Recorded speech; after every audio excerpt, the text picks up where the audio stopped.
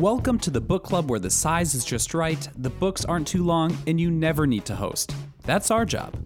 We bring best-selling and award-winning writers of every genre to Twin Cities metro area libraries to share their stories, discuss their work, and answer those burning questions you've always wanted to ask your favorite authors.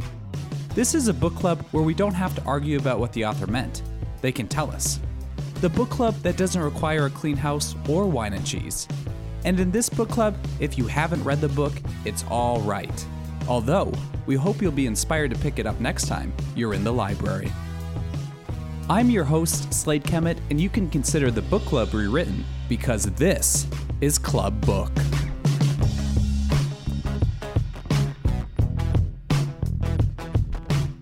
This podcast features Julia Glass at Scott County Library, Prior Lake. National Book Award winner Julia Glass won one of fiction's highest honors with her debut novel. That breakout, 3 Junes in 2012, follows the lives and loves of a Scottish family over the course of a full decade.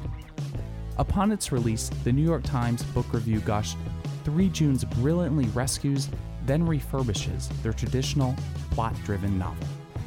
Subsequent bestsellers to Glass's credit include The Whole World Over in 2007, I See You Everywhere in 2008, The Widower's Tale in 2010, and In the Dark Sacred Night in 2014. This last revisits several of the characters and settings from 3 Junes.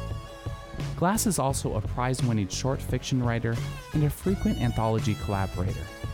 Glass's new full-length novel, A House Among the Trees, centers around the childhood secrets and shocking last will and testament of a world-renowned children's book author.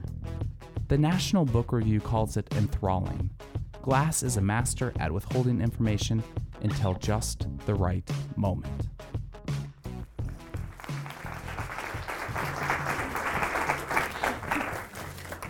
First of all, I have to say I'm always happy to visit a library. I almost never say no to library events because I consider that a library was my third parent growing up. When I was in 4th grade, we moved, I grew up in the Boston area, and we moved to a beautiful town west of Boston that had this gorgeous old Victorian library. And I was a consummate bookworm.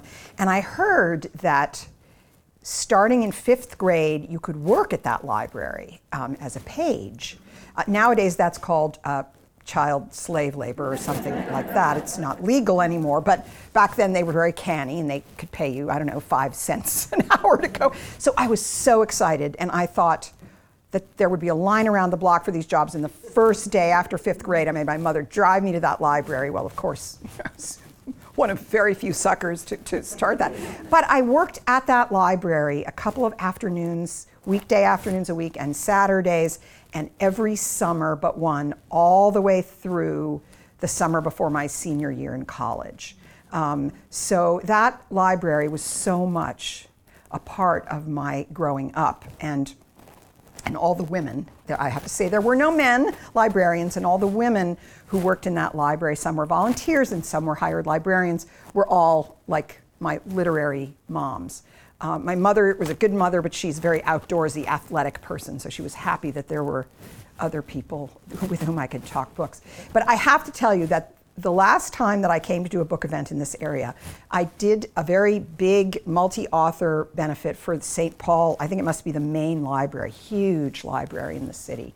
And I told more stories about working at this library, and one of the stories I told was about how the funniest and most awkward job that I was given when I was working there in sort of later in middle school, probably 8th grade, is that in the basement of this library were all the sort of old, sad, unwanted books that, copy 4 of The Once and Future King or something. Books that nobody could bear to throw away, but were kind of being warehoused there. And there was this one huge bookcase with a space behind it that was just wide enough so that people could sneak in there and make out.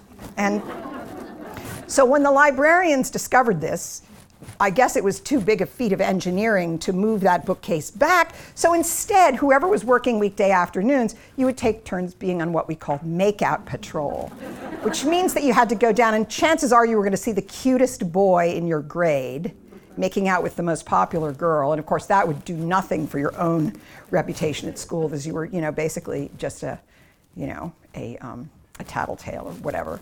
And then you had to sort of ask them to please come out. And that was sort of, but the other person, the other page in the library, who was a little older than me, that also had to go through this humiliating job, was a guy named Arlo Frost. And I do not know why I just said his name at St. Paul at this huge event, but all sorts of people made some noise of kind of recognition or laughter, and someone came up to me afterwards and said, well, I can't imagine how many Arlo Frosts there are, but our veterinarian here in the St. Paul area is Arlo Frost. And I thought, what? So they went and they asked him, and lo and behold, I got this email from Arlo Frost in St. Paul saying, oh my God, I remember Makeout Patrol. It's like you think you made up the story, but no, I didn't make it. So in case any of you have Dr. Frost taking care of your cat or dog, please tell him I told the story again. Anyway, so I am here to talk about my latest book, A House Among the Trees. And as Amelia said, this is a book about what happens after a world-renowned, beloved, iconic children's book author dies quite suddenly in his 70s, leaving behind a will that is not what anyone expected. And the three characters through whom you get this story, who are the three people left to deal with the difficulties and the secrets behind this legacy, are first and foremost the longtime live-in assistant of the writer, and the writer's named Mort Lear, and his assistant for decades was this woman named Tommy Dowlair. And at the time that he dies, she's in her 50s. They are not romantically involved. In fact, Mort Lear was gay and did have one very tempestuous, decade-long affair. But for the most part, he was solitary, and Tommy lived with him and thought that she knew everything about him. The other two characters who must deal with this are the spurned museum curator, Meredith Galarza, who believed, and had every reason to believe, that her museum would inherit, once Mort Lear died, all of his collections, his manuscripts, and so forth. And he leaves not one scrap of paper to them. And her career kind of hinges on that bequest. So she's in this story trying to win back at least part of that promised bequest. And then the third character is a budding movie star named Nicholas Green, who has, after working very hard in the industry in his early 30s, has just been canonized with every award there is, the BAFTA, the Oscar for a film role that he had, and he has been cast to play Mort Lear in a biopic of the writer when he was young. And so he had arranged to come and meet Mort Lear in his house in Connecticut, which is the House Among the Trees, before he died. And the novel begins on the day, it's 10 days after Mort Lear has died, when the actor still is coming to the house to meet, instead of meeting Mort Lear, to meet Tommy Dowlair, who does not want to meet this actor. She's very introverted. She doesn't like the fact that Mort Lear agreed to cooperate with this film. She wonders what secrets it will reveal, things she knows that other people don't know. But what she doesn't know is that Nicholas Green also was the recipient of a secret of Mort Lear's that nobody else knows. So in a way, one of the things that this book is about is how do we deal with the carrying forward the reputation, the life story of people, of famous people, when you are inside that creative circle and it's your responsibility to carry forth that legacy. And I'm going to talk about how this book came to be, because it came to me in a different way from my previous 5 books. I have always envied writers who say that they can get ideas for novels from, human interest stories in People magazine or obituaries in the New York Times. I remember reading this amazing obituary of the guy who invented kitty litter, which he actually invented originally as a substance to put on the decks of aircraft carriers during World War II to keep seamen from slipping. And then after the war, it's like, gee, what can I do with this stuff I invented? Oh, I know, cats can pee in it. I mean, I don't know, but you read these stories. But somehow, all my books come out of some cranny inside me, and they originate with a character who comes to me. And that character is in some kind of crisis or a moment of opportunity. And it could be, something is changing from outside, something is changing from inside. But normally, my inspirations don't come from the world out there. I've always been a daydreamer. My mother used to tell me all the time, you are daydreaming again, you are daydreaming again. And I am still daydreaming. I'm also, as a writer, a serial monogamist. I work on one book at a time. I hate those writers who have so many books in their head. They're just stacked up like planes at the airport. I remember doing an event with the writer who I like very much, Daphne Kalote, and we were talking and someone asked in the audience, what do you do when you get stuck? She said, I work on the other novel. I thought, what do you mean the other novel? It's like, I just sleep with the other man, Because to me, this is really an act of faith and fidelity. So I guess it would be now probably 4 years ago, I was working along on what I thought was going to be my 6th novel, and I found myself procrastinating constantly. And I procrastinate, like most writers do. I am not one of those get up before the birds sing and don't even have coffee and write 10 pages and then the children get up. No, I'm not that person. Those people are like Joyce Carol Oates and company. They will leave shelves and shelves of books behind, but not me. So I was having such a hard time that I would find myself going online deep into the New York Times and reading all sorts of fashion stories, things I'm not even interested in. So at about that same time, I read an article in the New York Times, probably while I was procrastinating, but this was actually an article of great interest to me. And it was about the last will and testament of the writer Maurice Sendak. And he had been dead maybe for a year or 6 months. And so the piece was not an obituary, but it was about how everybody thought they knew what he was going to do with his obviously priceless accrual of manuscripts and artwork and so forth. There was a museum in Philadelphia that even had some of it on loan at the time, but he left nothing to them. And I won't go into what he was going to do, what he did with his work instead, which is another story, because to me the interesting part of this newspaper story was not the part about him and his wishes, but the part about this assistant he had who had lived with him. Now, she had started working for him when she was 19 as his dog walker, apparently, and then she just began to do more and more for him. And Maurice Sendak had a long time relationship with another man, a man who lived with him for I think decades. And this young woman moved in with them, and she took care of many things to do with his everyday life, just making his life much easier. And when he died, he left her in charge of everything, in charge of his literary estate. And the article went, she was not interviewed for it, and there was no picture of her, but the article went into how much scorn and public opinion weighed down on her. Who was she to be the arbiter of what to do with this great man's work? And I found myself thinking, what would it be like to be, other than a spouse or a lover, to be the closest person to a genius, to be that person who woke up every day, ate meals with that person, helped arrange that person's travel, helped keep that person's life on track, and in this case would take care of Facebook and the website and email and all those modern things that all of us have to be concerned with, but that if you're lucky enough to have the money and the means, somebody else can take care of for you. And what is that relationship like? And so I began to think, I did not want to write a biographical novel about Maurice Sendak. In fact, I don't like to do anything that requires an enormous amount of research. I like to do a little research, and I like to do it as late as possible. And I really wanted to write, and I didn't want to know anything more about the woman, the real person who was Maurice Sendak's assistant. So I didn't do any delving there. And I began to think about this in sort of in a guilty way, because here I was not working on the book I was supposed to be working on.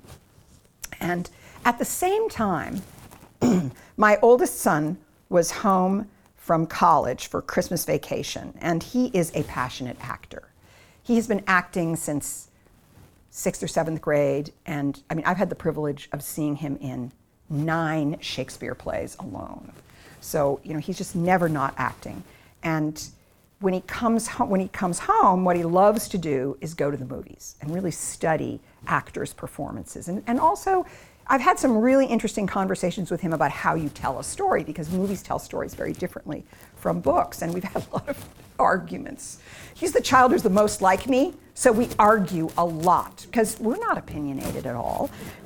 So that Christmas vacation of his, we must have gone to see every movie that was going to be up for contention at the Oscars, because he wants to see all the movies of quality, the art house movies, and you know, and the Hollywood movies that are very well reviewed and so on.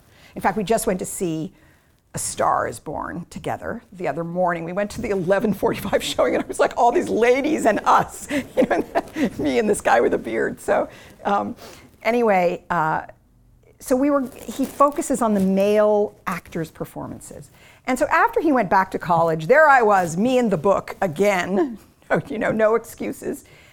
But I found myself going online and going to YouTube, and I'm not much of a YouTuber, or I didn't used to be, and Googling interviews with some of these actors who had been in these movies that we saw. And I fell down some rabbit hole into a roundtable conversation. I think it was a British talk show thing, where there were, I'm going to say 7, and you may count and I'll be wrong, but 7 of the male actors who were all expected to be up for the big awards were at this roundtable interview. And they included, and you'll maybe recognize this movie season when I tell you these actors, Benedict Cumberbatch, who played Alan Turing in that movie whose name I never remember, The Something Game, Eddie Redmayne, who played Stephen Hawking, Timothy Spall, who was in a movie about the painter Turner, Channing Tatum and Steve Carell, who were in that very strange movie Foxcatcher about the DuPont who becomes obsessed with the wrestler and commits a murder, and Bradley Cooper, who was in American Sniper, and Michael Keaton, who was in Birdman. And by the way, my son and I had such a serious argument about who was better, Michael Keaton in Birdman or Eddie Redmayne in The Theory of Everything, that we had to be separated physically by my husband. I was glad to find out when Oscar season came around that I was right and it was Eddie Redmayne. But at this round table conversation, what struck me is that all of these actors, except for Michael Keaton, were playing real people, and in a couple of cases, people who were still alive. And so they were talking about the responsibility and the privilege of playing a real person. And I thought, wow. And suddenly I realized how many movies, and this is still true, are biopics these days. And Bradley Cooper, who was playing Chris Kyle in American Sniper, had spoken on the phone to Chris Kyle. And he said that although their politics were different, they really connected, and he made an arrangement to fly to Texas and spend time with Chris Kyle, who he was going to be playing. And between the time they made that arrangement and the intended date, Kyle was assassinated on the shooting range by one of the veterans he was trying to help. So for Bradley Cooper, it was this unfulfilled thing that he had expected, and he had to go forward. And of course, in that case, the script had to be rewritten. So I suddenly thought, what if I wrote about this famous children's book author, who is but is not Maurice Sendak, about whom a biopic is being made, and there's this actor who's corresponded with him, and he has this assistant, and suddenly I had this trio of characters, and then I thought about the museum curator, and I just, the first line of the book is, "Today the actor arrives," and I just had that line, and I started writing this book.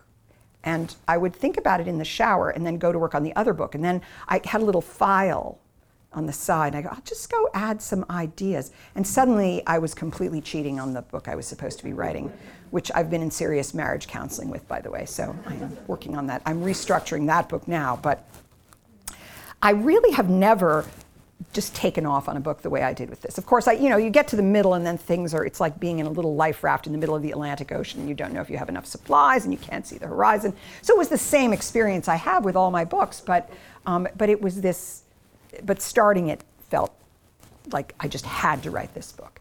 And like all my books, I don't plot books. I just write forward kind of into the dark. And so sometimes I end up writing about things that not only did I not expect to be writing about them, but I never would have dared to write about them. And one of the things that I found myself writing about is kind of in a mirror-like fashion is the burden of success. Now, we all roll our eyes at like, oh, how hard to be a movie star, right? But I realized that I was writing about success from two ends of the spectrum. Because inevitably, you get to know Mort Lear very, very well through the flashbacks that you see of him through the three people, the three main characters here. And the man you get to know certainly is charming and intelligent and talented, but he's someone who had an early success with a book, not his first book, but a picture book called Colorquake, of which you get almost the entirety of text inside this book, because it's just a picture book, and which is, again, inspired by, but not like, Where the Wild Things Are. Huge success. And not only that, but his success changed the stature of children's literature, just as Maurice Sendak did. But to sustain that level of success across a number of decades is obviously a hard thing. And as you see younger writers come up alongside you, surpass you, win the big awards, it's hard not to suffer from spite and jealousy and insecurity. And that's one of the things that Tommy Dallaire witnesses up close. And on the other end of the spectrum, here is Nicholas Green, who has worked very hard as an actor for a decade, and all of a sudden, he is a movie star. All of a sudden, he's, as I say here, he's Sexiest Man Alive #7 in People magazine. He's on the, CVS newsstands, on all the magazines. And just for fun, I made him British because I also had begun to notice how many British actors are playing American characters. Like, how in the world did, what's his name, Tom Hiddleston end up playing Hank Williams? Like, didn't they have any American actors who could play Hank Williams? So I thought it would be fun to have it be a British actor. And as those of you who've read 3 Junes and some of my other books know, I really love writing British characters. I love delving into the similarity and differences of the language. And so I had a very good time. I also thought that my son, it might be an occasion for me to sort of bond with my son and talk about acting. He said, "Oh, Mom, I have no idea how I do it. It's all completely inside." And it's like, okay, thanks a lot, honey. So I did rob some books about acting out of his bedroom, but and learn from those. So I actually thought that I would read a couple of short scenes for you. And let's see. I'm going to read a scene. So I'm going to read a scene from Tommy Dallaire's point of view. Now, at the very beginning of the book, she is waiting for the actor to arrive, and he comes, and he absolutely charms her. And against her own nature, she agrees to let him come back and stay in the house for a weekend, so he can just be in the place that Mort Lear lived and worked and sort of absorb the vibe. So this is Tommy Dallaire waiting for the second time for the actor to arrive.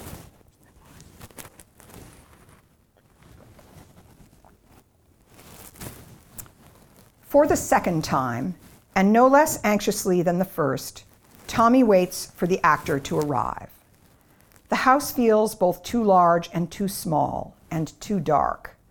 Its comforts have begun to chafe, a rough knit sweater worn against skin. The trees block the circulating air as much as they shade the roof. The heat and humidity are abruptly oppressive, August in early June. The picket fence at the front of the property has broken out in verdant acne, a mossy flocking that even bleach will not remove. Tommy called the painter they've used in the past, but his number is obsolete. If Morty were still around, he might joke that it's an omen. Did she depend on Morty for humor? Is she wilting for want of laughter? Once, she would have moved her laptop to the screened porch, found minor relief in its deep, breezy shade. but she avoids the porch now because it looks directly onto the slate terrace where Morty fell to his death, where she waited with his body for help. She hasn't even bothered to dust the pollen from the tables and chairs, never mind put out the cushions. After too much vacillation, she made up the sofa bed in the den. Ordinarily, she would give him the guest room on the attic level, a slant-ceilinged loft with old quilts and hooked rugs and the only air conditioner in the house, but ordinarily does not apply. Tommy dislikes the idea of the actor sleeping above her. Why? It makes no sense. So little does. I am going a little mad, she thinks. What would the actor say?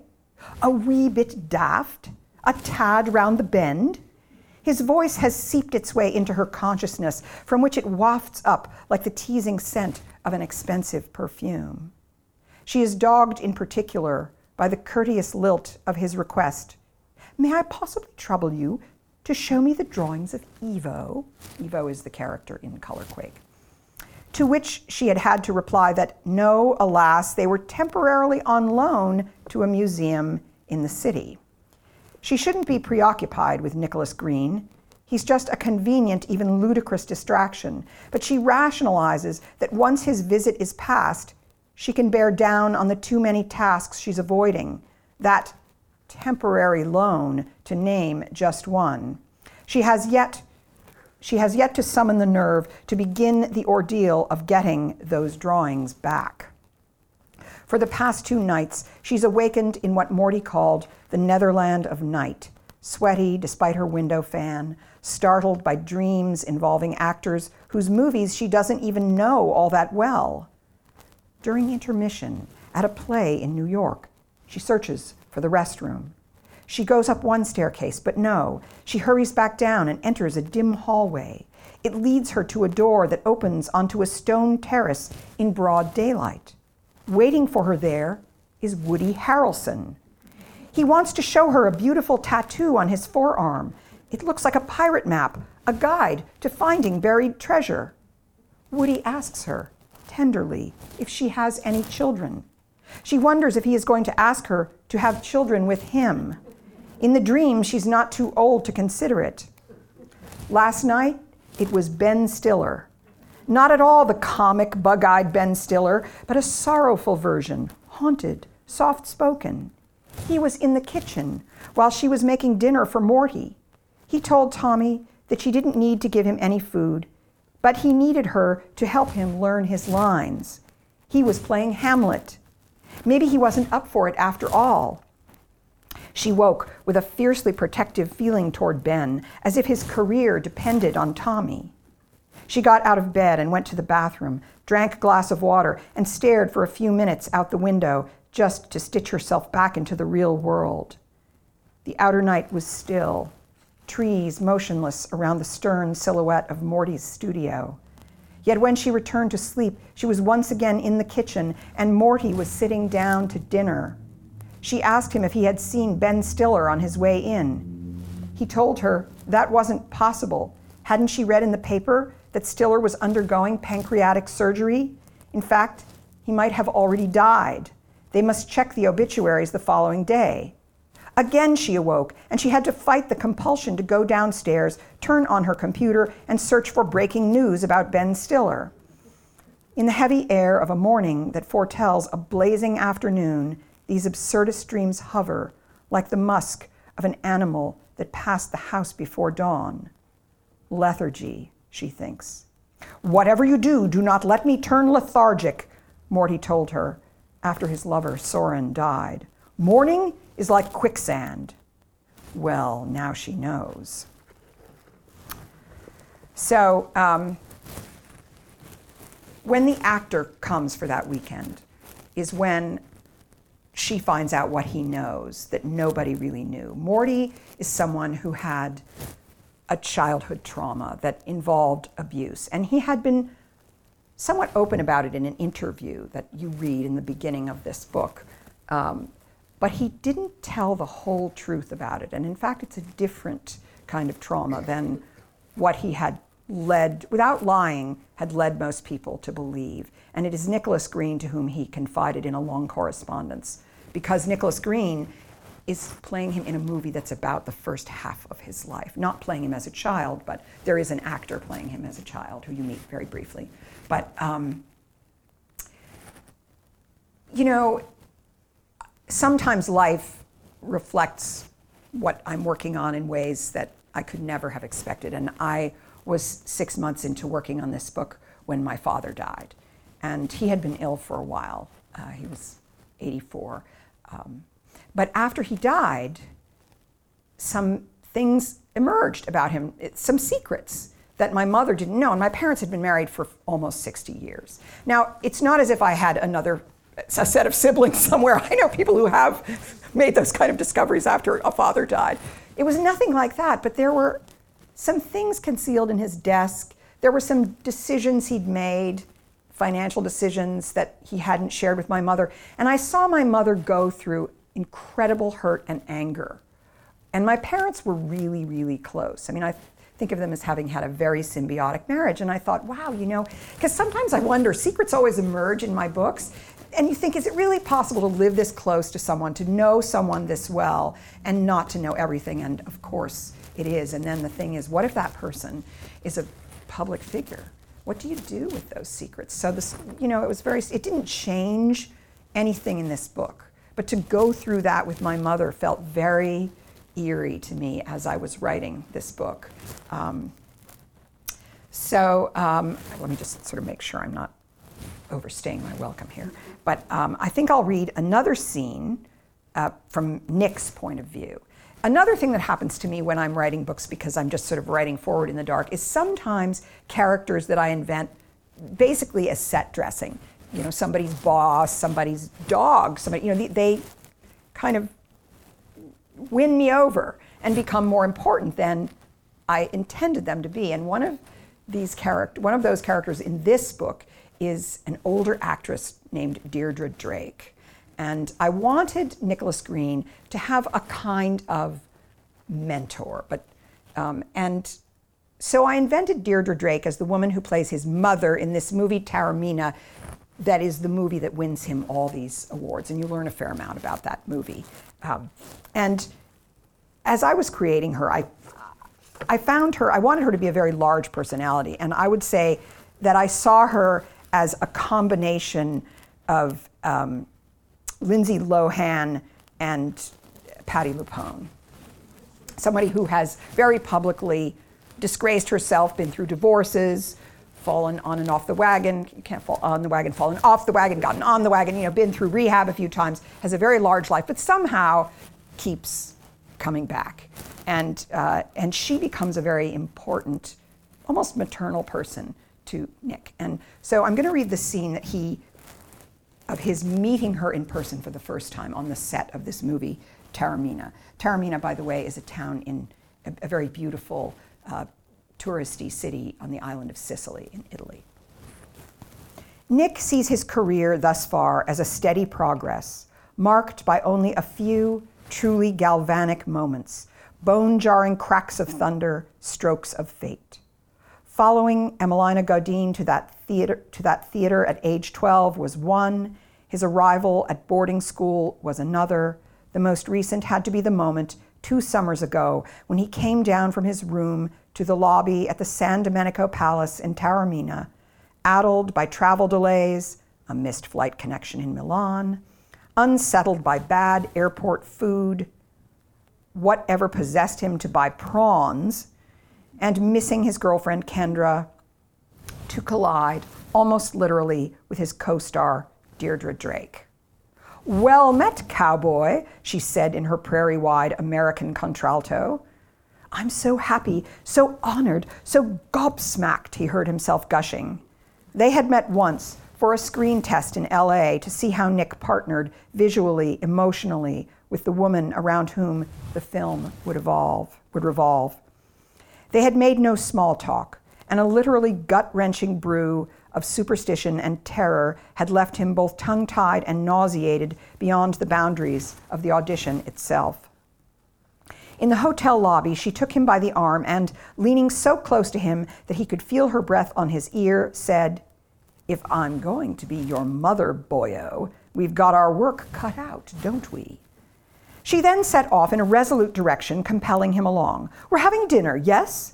Let's skip the bar, though I hear it's in some chapel straight from Il Gattopardo. If I cannot drink, and alas, I cannot, I'll take pasta, pronto. Pasta with some of that lobster imported to these waters as part of the Marshall Plan. Did you know that this is the only part of the world where the lobsters are as good as you'd get in Maine?" She raised her eyebrows. Nick managed to shake his head. "Sicilian food is unique. You get couscous, North African fishes, and the best of the white wines, if you have doctor's permission, are molto fabuloso. As for me, no vino means I get to order dessert. Give me the tiramisu or semifreddo, the least pretentious sweet they offer at this pop stand." Her soliloquy flowed seamlessly along as she led him among the tables on a stone terrace, its walls enrobed in pink bougainvillea, its vista one of sun-blazed blue water stretching toward, was it Libya or Greece? Nick had looked at maps before leaving home, but in the compass-tilting glare of Deirdre's presence and in her opulently perfumed wake, he hadn't the faintest notion of his place on any map. "We are unfashionably early," she said, obvious from the empty tables, all set but still awaiting diners. "Or, if we prefer, we simply don't give a high hoot what customs everybody else observes." He was 12 all over again, weak-kneed, swollen-hearted, speechless in the grip of a confused veneration. This wasn't the same quietly coiled actress he had met in front of that camera on the opposite side of the world. Thank God the maitre d', who finally caught up with them, pointed out a table set for 5. Once in their chairs, Deirdre spread her napkin in her lap, leaned over and said, "One thing. No matter what you hear from these other jokers, do not call me Dee Dee. I can't stand it, but the name sticks to me like bazooka to a shoe. Call me by my proper name, and you will not be punished." Up went her artfully shaped brows. Crikey, what did she mean by that? Before he had time to wonder further, they were joined by 2 producers and Sam Shull, the director. Nick said very little, concentrating on the food, the view, and the incredulity of his being here, on the terrace of this ancient monastery tastefully tarted out for the rich, in thrall to a bona fide American movie star, her radiance only burnished by her resilience in the wake of bad behavior. He found himself listening reverently as she talked about another town in Sicily, high on a small, steep mountain, the site of an ancient temple to Aphrodite. The priestesses spent their days doing priestessy things, ablutions, devotions, sacrifices, prayers. But at night, they gave shelter to beached sailors from all points around the Mediterranean. And fucked them, of course, but nobly, in service to the ideals of the love and beauty goddess. The women who live there today are the most gorgeous women in the world. Part Greek, part Moroccan, Spanish, Egyptian, Mesopotamian. You're laughing? Go and see my friends. No, don't be pigs and look it up on your phones. She rolled her eyes. And then to Nick, she said, "You and I should take a little side trip. Seriously, if these slave drivers give us a day off." Listening, marveling, eating his swordfish, which tasted intensely of orange and an unexpected spice, cinnamon. Drinking his effervescent wine, he understood that he was there, where all aspiring actors long to arrive. He might have been one of those sailors, having disembarked safely from a rough voyage and climbed that peak to the temple. So here he stood at the threshold. Deirdre might have been the high priestess herself. Nick could easily see her playing Catherine the Great or Cleopatra. In fact, the more he gazed at her, you could tell she was used to being gazed at, comfortable as the object of attention, the more he saw in her a middle-aged Elizabeth Taylor, seducing with her insolence as much as her beauty. So, as you can imagine, I had a lot of fun writing about the life of a newly minted movie star. And as you can imagine, the ways in which celebrities who are recognizable are the ways in which they deal with the public are very different since the iPhone, in particular. Nobody wants autographs now. Everybody wants selfies. And I actually heard the actor Alan Cumming say recently that the first time someone came up to him and asked to have a selfie, he knew that his life had changed. And he very soon made the decision that he would always say yes with the condition that he hold the phone. He said, I will do it, but I take the selfie. So I thought that was kind of interesting. But there's another phenomenon, and that's actors being tracked or celebrities being tracked where they are. Like if you see Cameron Diaz in, the laxatives aisle at CVS, not that she probably has an assistant to do that, but it's suddenly everybody can know. So I had this, Nick Green is staying at this house in Connecticut, which is pretty secluded, but he goes downtown to do an errand. Instantly, it's sort of out there that he is in this little town in Connecticut.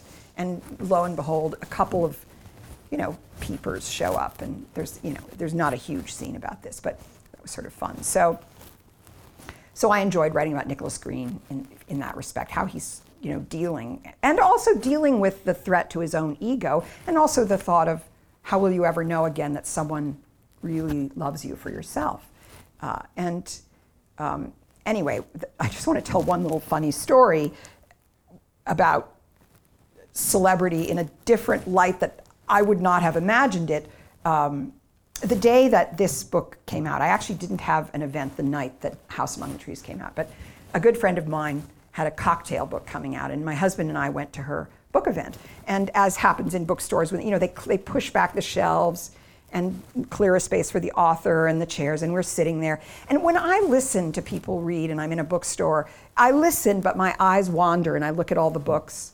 My eyesight's pretty bad, so all I see is kind of mosaics of color these days. But I look around, and one thing I noticed is that next to my friend was this gigantic bookcase filled with adult coloring books. Now, I don't know if this is still a craze, but I began to notice a couple of years ago that in my independent bookstore, all the regular books kept getting pushed farther and farther back in favor of these really elaborate Byzantine coloring books. And I had no idea, who does these coloring books? Nobody I know. And I've actually found out from booksellers that it's people in their 20s who do, people much younger than I. So great, it's a good hobby instead of going to a shooting range, or I don't know what else one might do, or doing drugs, I suppose.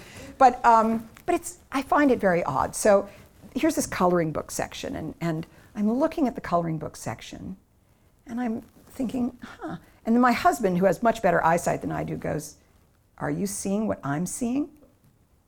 I said, "I don't know." He goes, "Well." So after the reading, while my friend is signing books, we went up to the coloring books section, and this is what I had been seeing. So to fish it out of my bag of tricks here. It's a book called Color Me Good, Eddie Redmayne. And next to it was Color Me Good, Benedict Cumberbatch, Color Me Good, Tom Hiddleston, and Color Me Good, Sting. So clearly its color is COLOUR. And I thought, oh my God, coloring books? So first of all, I have not colored this coloring book. And you can't really see, but if I tell you that in all of them, because Eddie's eyes are not colored in, he looks like he's on crystal meth, because his eyes are just white and very blind looking. But whoever wrote this, so there are various images. So here's one where he's looking perplexed, and on the other side there's an iron. And it says, "Eddie cannot for the life of him remember if he left the iron plugged in. Why don't you decide by finishing the drawing below?" So you to fill in the cord there. And let's see, there's just share a couple. Oh, I like this one. This is his picture, and there's a multiple choice question on the other side. And it says, "Isn't he lovely?" And the choices are yes, yes, and yes. That you learn in this. A fun fact, his default karaoke tune is Bat Out of Hell by Meatloaf. But Oh, draw yourself looking straight into his eyes. I like that one too. And here he is as the Danish girl and so on. But this one, where is it? Oh, here it is. Okay. Here is Eddie clutching a bottle very close to his body, and this is what it says. And then there's an empty glass, a coupe on the other side. And it says, Eddie has heard about the worldwide Prosecco shortage and is being all tight with it. How are you going to persuade him to give you some? So I have shared this coloring book with people at various readings, and I cannot tell you how many people during the Q&A raise their hand and ask me if there is a worldwide Prosecco shortage. Now, I like Prosecco, I confess. And I think, did Prosecco makers sneak this in there so that people will start hoarding Prosecco? So about 6 or 8 months ago, I'm looking at the New York Times, and on the front page of the New York Times is this story about a huge feud or war that's erupted between Prosecco makers and the British Dental Association. Because the British Dental Association put out the word that the most dangerous thing, the worst thing you can possibly imbibe in terms of teeth rot is Prosecco. Apparently worse than Swedish fish or, chewing gum, I don't know. But as you can imagine, the makers of Prosecco took enormous umbrage to this. Of course, as you can imagine, what happens is just, you drink the sparkly stuff and you drink too much of it and you don't brush your teeth before you go to bed. And, whatever it is. But so there was this huge press war going on in Europe for the Prosecco makers defending their honor against the notion that they were a major cause of tooth decay. So I somehow liked tying that into this story about Eddie Redmayne and Prosecco. Maybe this is sort of their revenge against the British Dental Association. But I was left with the regret that I hadn't known about these coloring books sooner so that I could create a Nicholas Green coloring book. So if I ever, write a sequel to this and I write about Nicholas Green, I'm going to have to create that coloring book. So then I will also tell you that in my household, my husband was positive that the actor Nicholas Green is Eddie Redmayne. He just is Eddie Redmayne. And I'm like, no, he's not. No, he's not. Just because he's British, no, it's not Eddie Redmayne. So when I used to let my husband read my books while I was working on them, but then this terrible thing would happen where he'd read a scene and he'd say, so this character, Phil, that's our friend Tom, right? I go, no, it's not our friend Tom. And then I go back to working on the book and all I would see was our friend Tom. So I said, that's it, you're cut off. So he gets to read the book when my agent and my editor do, when I've written a very solid draft. So he was reading the finished draft of this book. And he was in another room and all of a sudden I heard him say, no way. And I go running and I go, what? Because sometimes he tells me that I make men believe in ways that are not believable, and then I have to check it with some other guy. But I said, what? And he says, I'm sorry, Eddie Redmayne would never do this. I said, what? So there's a moment in this book when Nicholas Green has to make kind of a moral choice. And I think that most of us would probably make the same choice he does, but my husband's like, no way would Eddie ever do this. Like, well, it's not Eddie Redmayne. So anyway, so for a while there's this saying in our house, whenever there's like some moral dilemma, what would Eddie do? So I have told my older son, the actor, that if he ever reaches that stage with the Oscars or whatever, he has to study Eddie Redmayne's acceptance speeches, which certainly are among the best.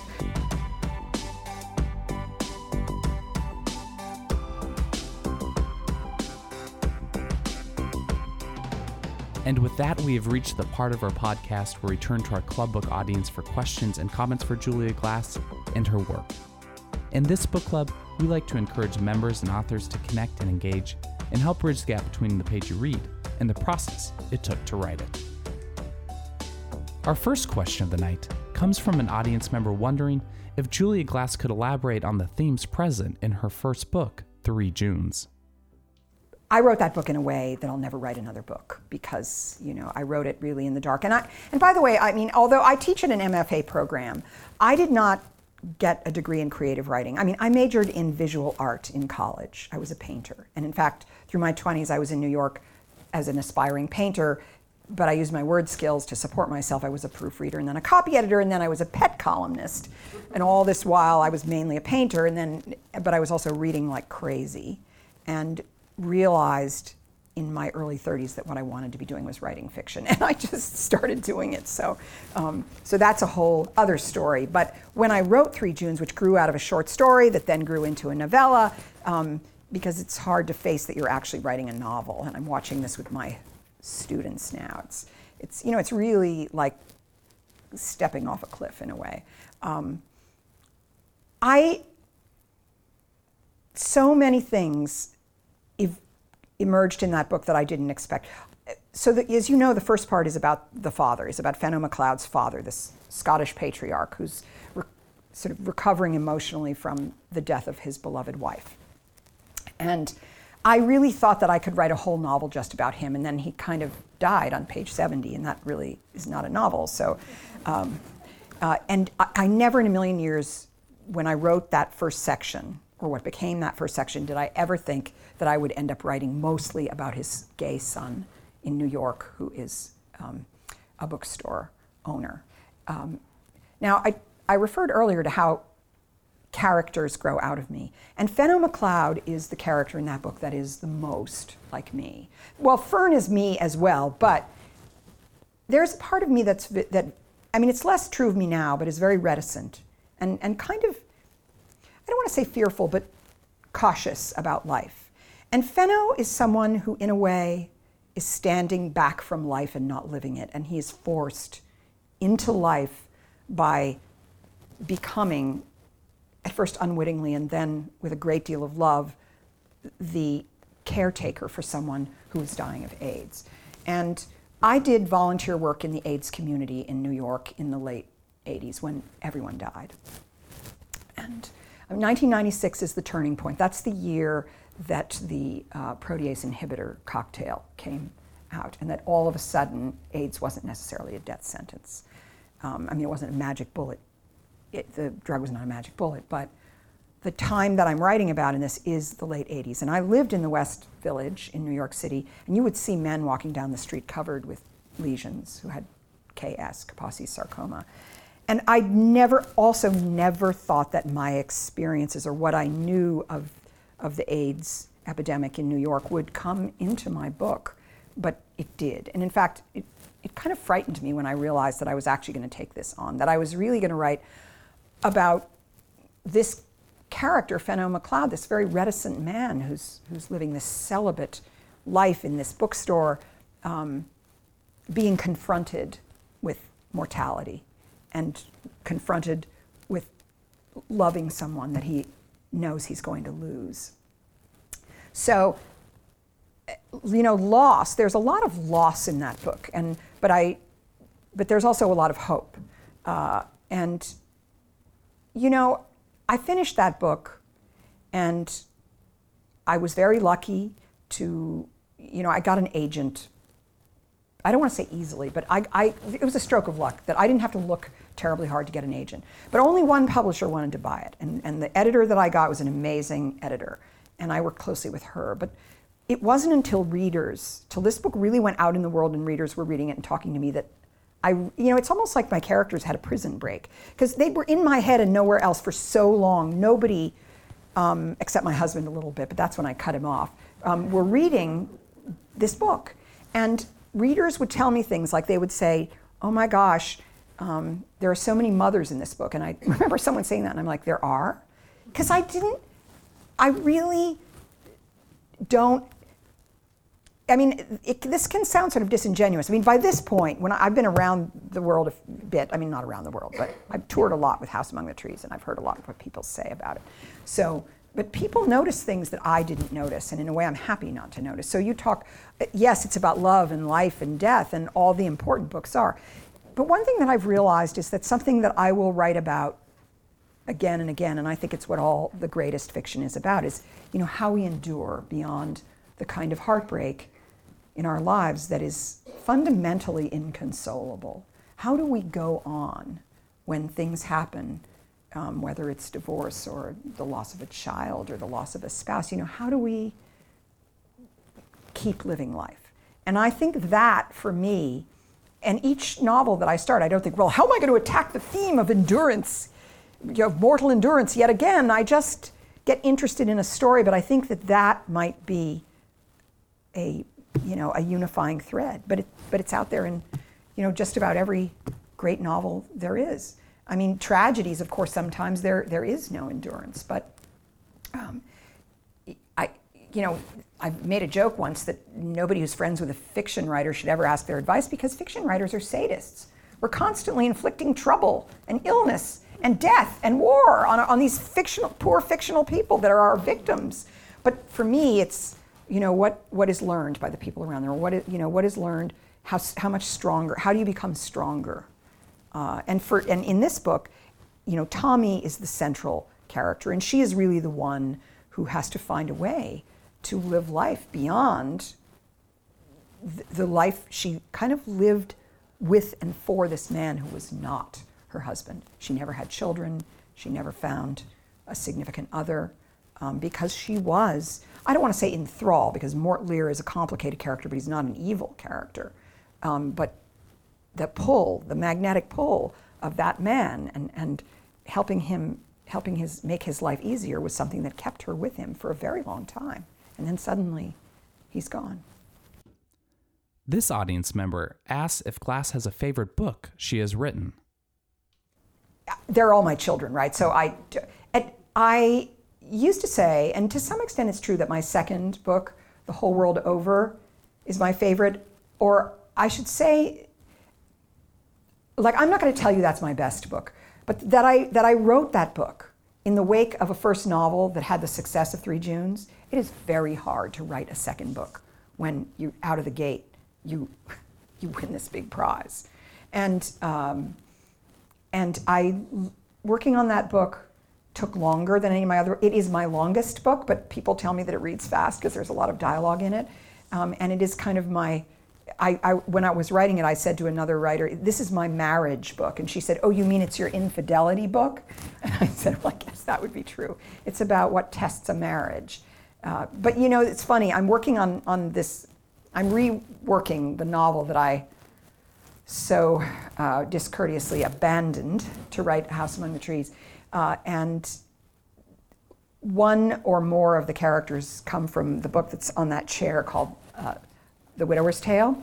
So I have to do something that I don't love doing. I'm rereading The Widower's Tale because I have to get it right. I have to remember the things about this character. And in fact, it's a good thing because I've forgotten certain details. I need to, make sure the continuity is right.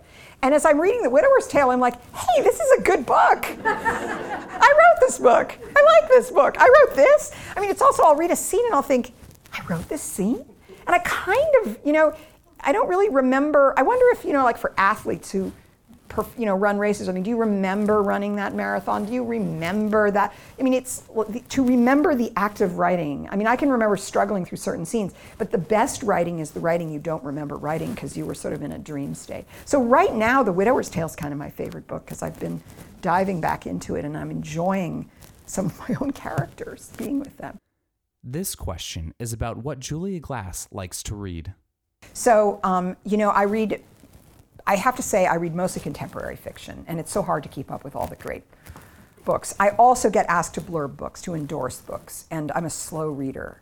So sometimes I get to read a really good book before anybody else does. So I'll tell you something funny, because this is actually a Minnesota author, and his agent, who's a friend of mine, he's not my agent, but when the book was still in manuscript, a year before it was going to be published, he said, would you do me a great favor? And he doesn't ask me very often. And this is just a phenomenal book.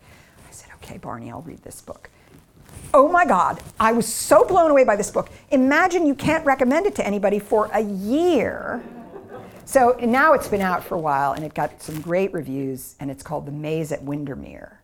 And it's an astonishing historical novel. I also don't read a lot of historical fiction, but it's a historical novel that takes place in Newport, Rhode Island over 5 different time periods, from the 1690s to the early 2000s. And his name is Gregory Smith, but he's got a middle name. Gregory Blake Smith, I think is his name.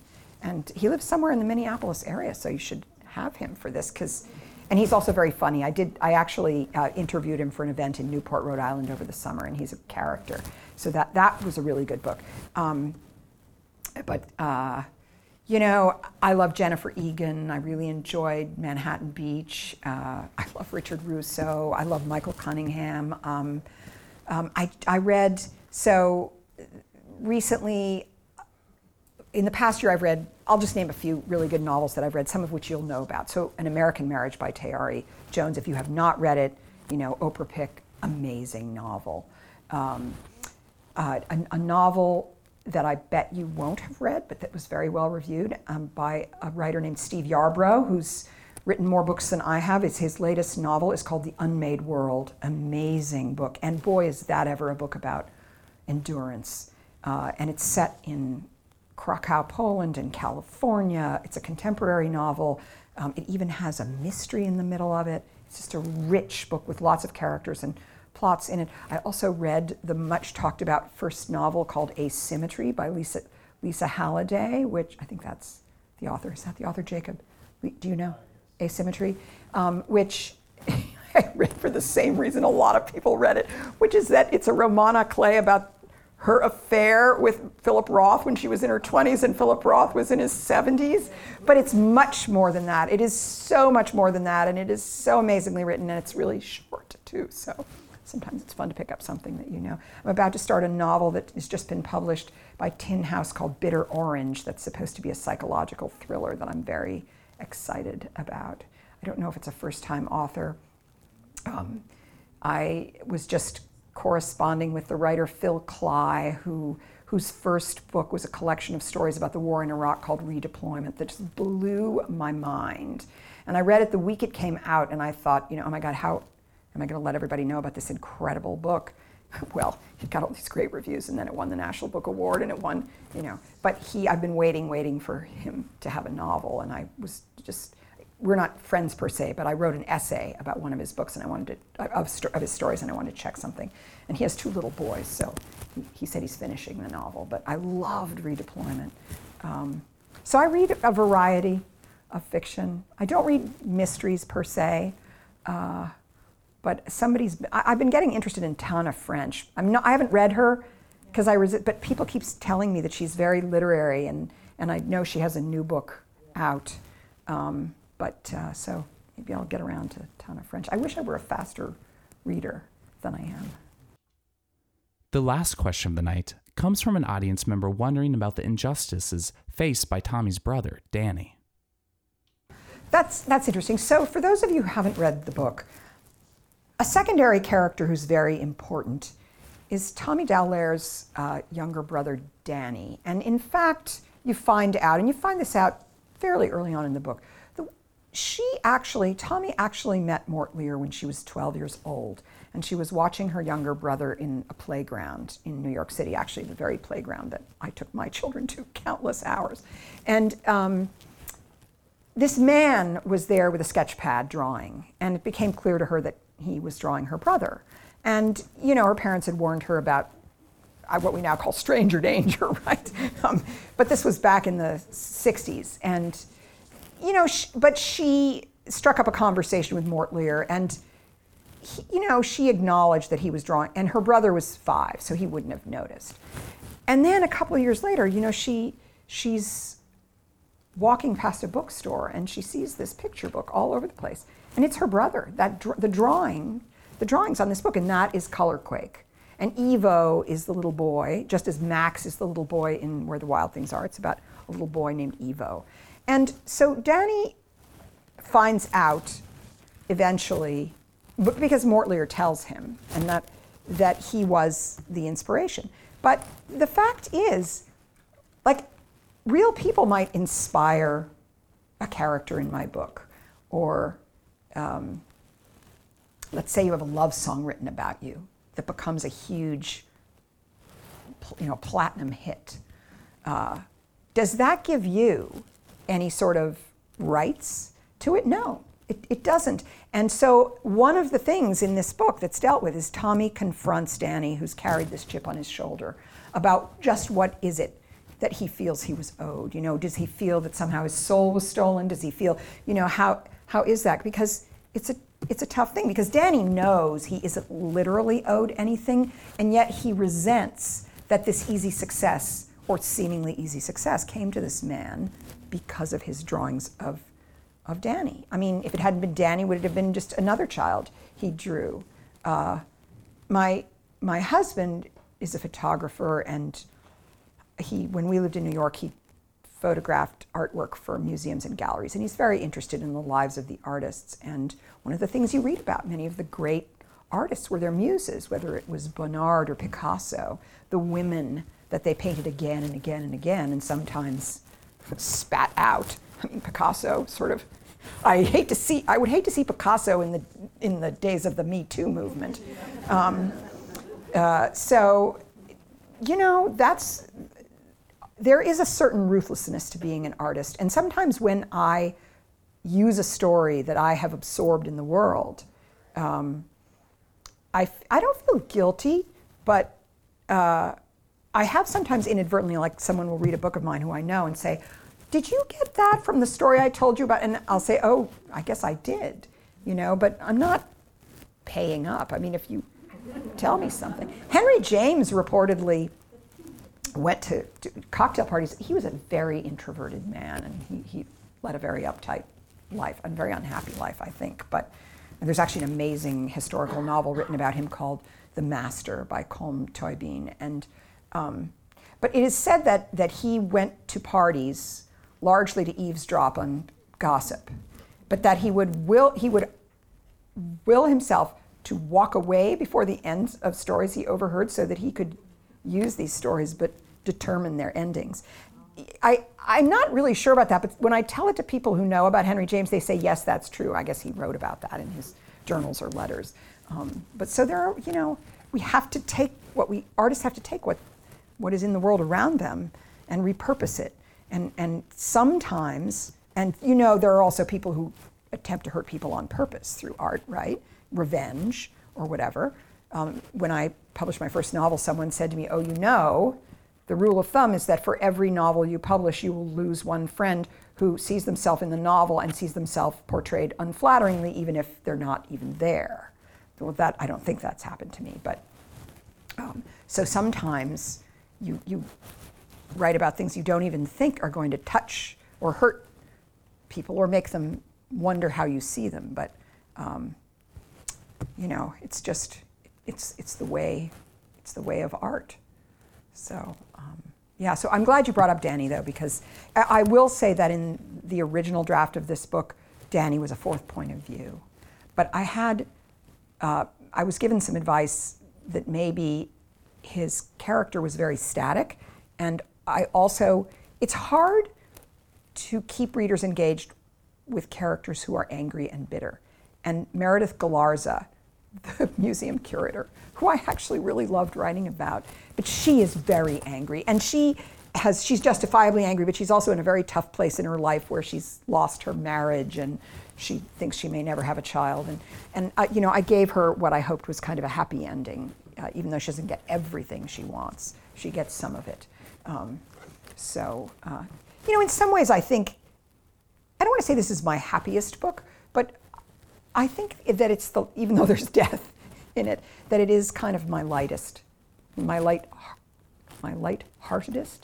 most lighthearted book. So anyway, for those of you who have not read it, Jacob has copies. He also has 3 Junes. We wouldn't want him to have to carry too many of those books back to whatever vehicle he lugged them over in. So anyway, please buy a book if you'd like, and I would be happy to sign them if you'd like that. So thank you so much for coming out.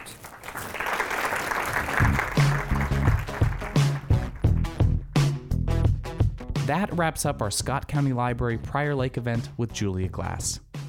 Make sure to catch our next Club Book event with Brian Freeman at Carver County Library, Chanhassen. Brian Freeman is the internationally best-selling thriller novelist behind the Jonathan Stride and Cam Bolton detective series. Alter Ego, the long-anticipated 9th installment in the Stride series, hit shelves in May. It has been praised as one of Freeman's best yet. Visit us online at clubbook.org for details on past and present seasons, sign up for our e-newsletter, check out our calendar, and so much more.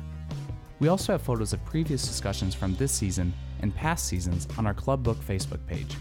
If you're on Twitter, find us using the handle ClubBookMN. And if you enjoy these free Club Book events and podcasts, remember to share them with your friends. They just may too. Thanks again to all those who make Club Book possible, including MELSA, Library Strategies, and Minnesota's Arts and Cultural Heritage Fund. Our sponsors include Minnesota Public Radio, MinnPost, and Common Good Books, where you can purchase all the books featured in Club Book. Finally, a very special thank you to all the libraries hosting events this season. That's it for Club Book, the coolest club in town. We'll see you at the library.